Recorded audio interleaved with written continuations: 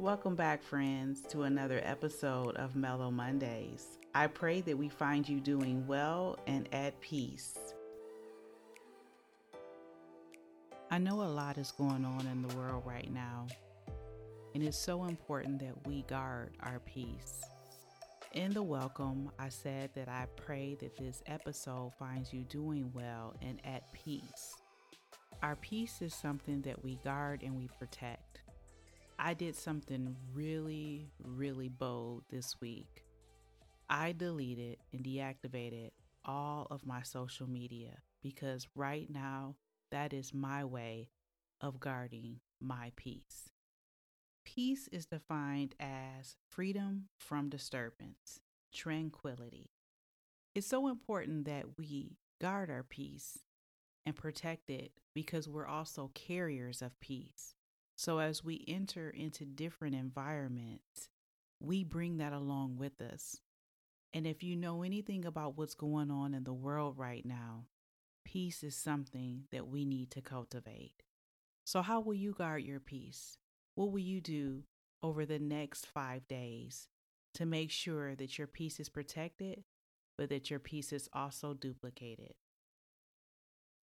On mentalhealth.net, it has some ways to promote peace in our world, and I'm going to list 11 of them off to you. Make a personal commitment to nonviolence. When you see someone in trouble, whether he or she is lost, confused, upset, or has fallen, provide some help. Speak out against prejudice and discrimination when you see it. When you feel angry, count to 10 before saying anything. Then ask yourself, what response will be best for the greater good? When you feel slighted, ask yourself if what happened was really about you or if it was about the other person.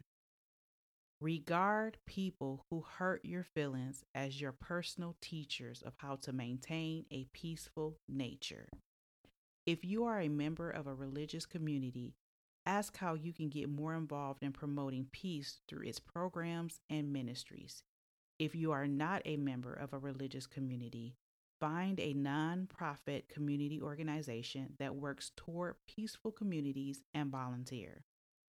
Serve on committees and task forces that work to make your neighborhoods, schools, and workplaces safer. Celebrate successes in the quest for peace and nonviolence. And lastly, don't hide from life. Have faith that there is still an abundance of good in this world. Well, loved ones, I would like to leave you with a scripture to meditate upon on these next few days. From Psalms 27:13. It says, I remain confident of this. I will see the goodness of the Lord in the land of the living.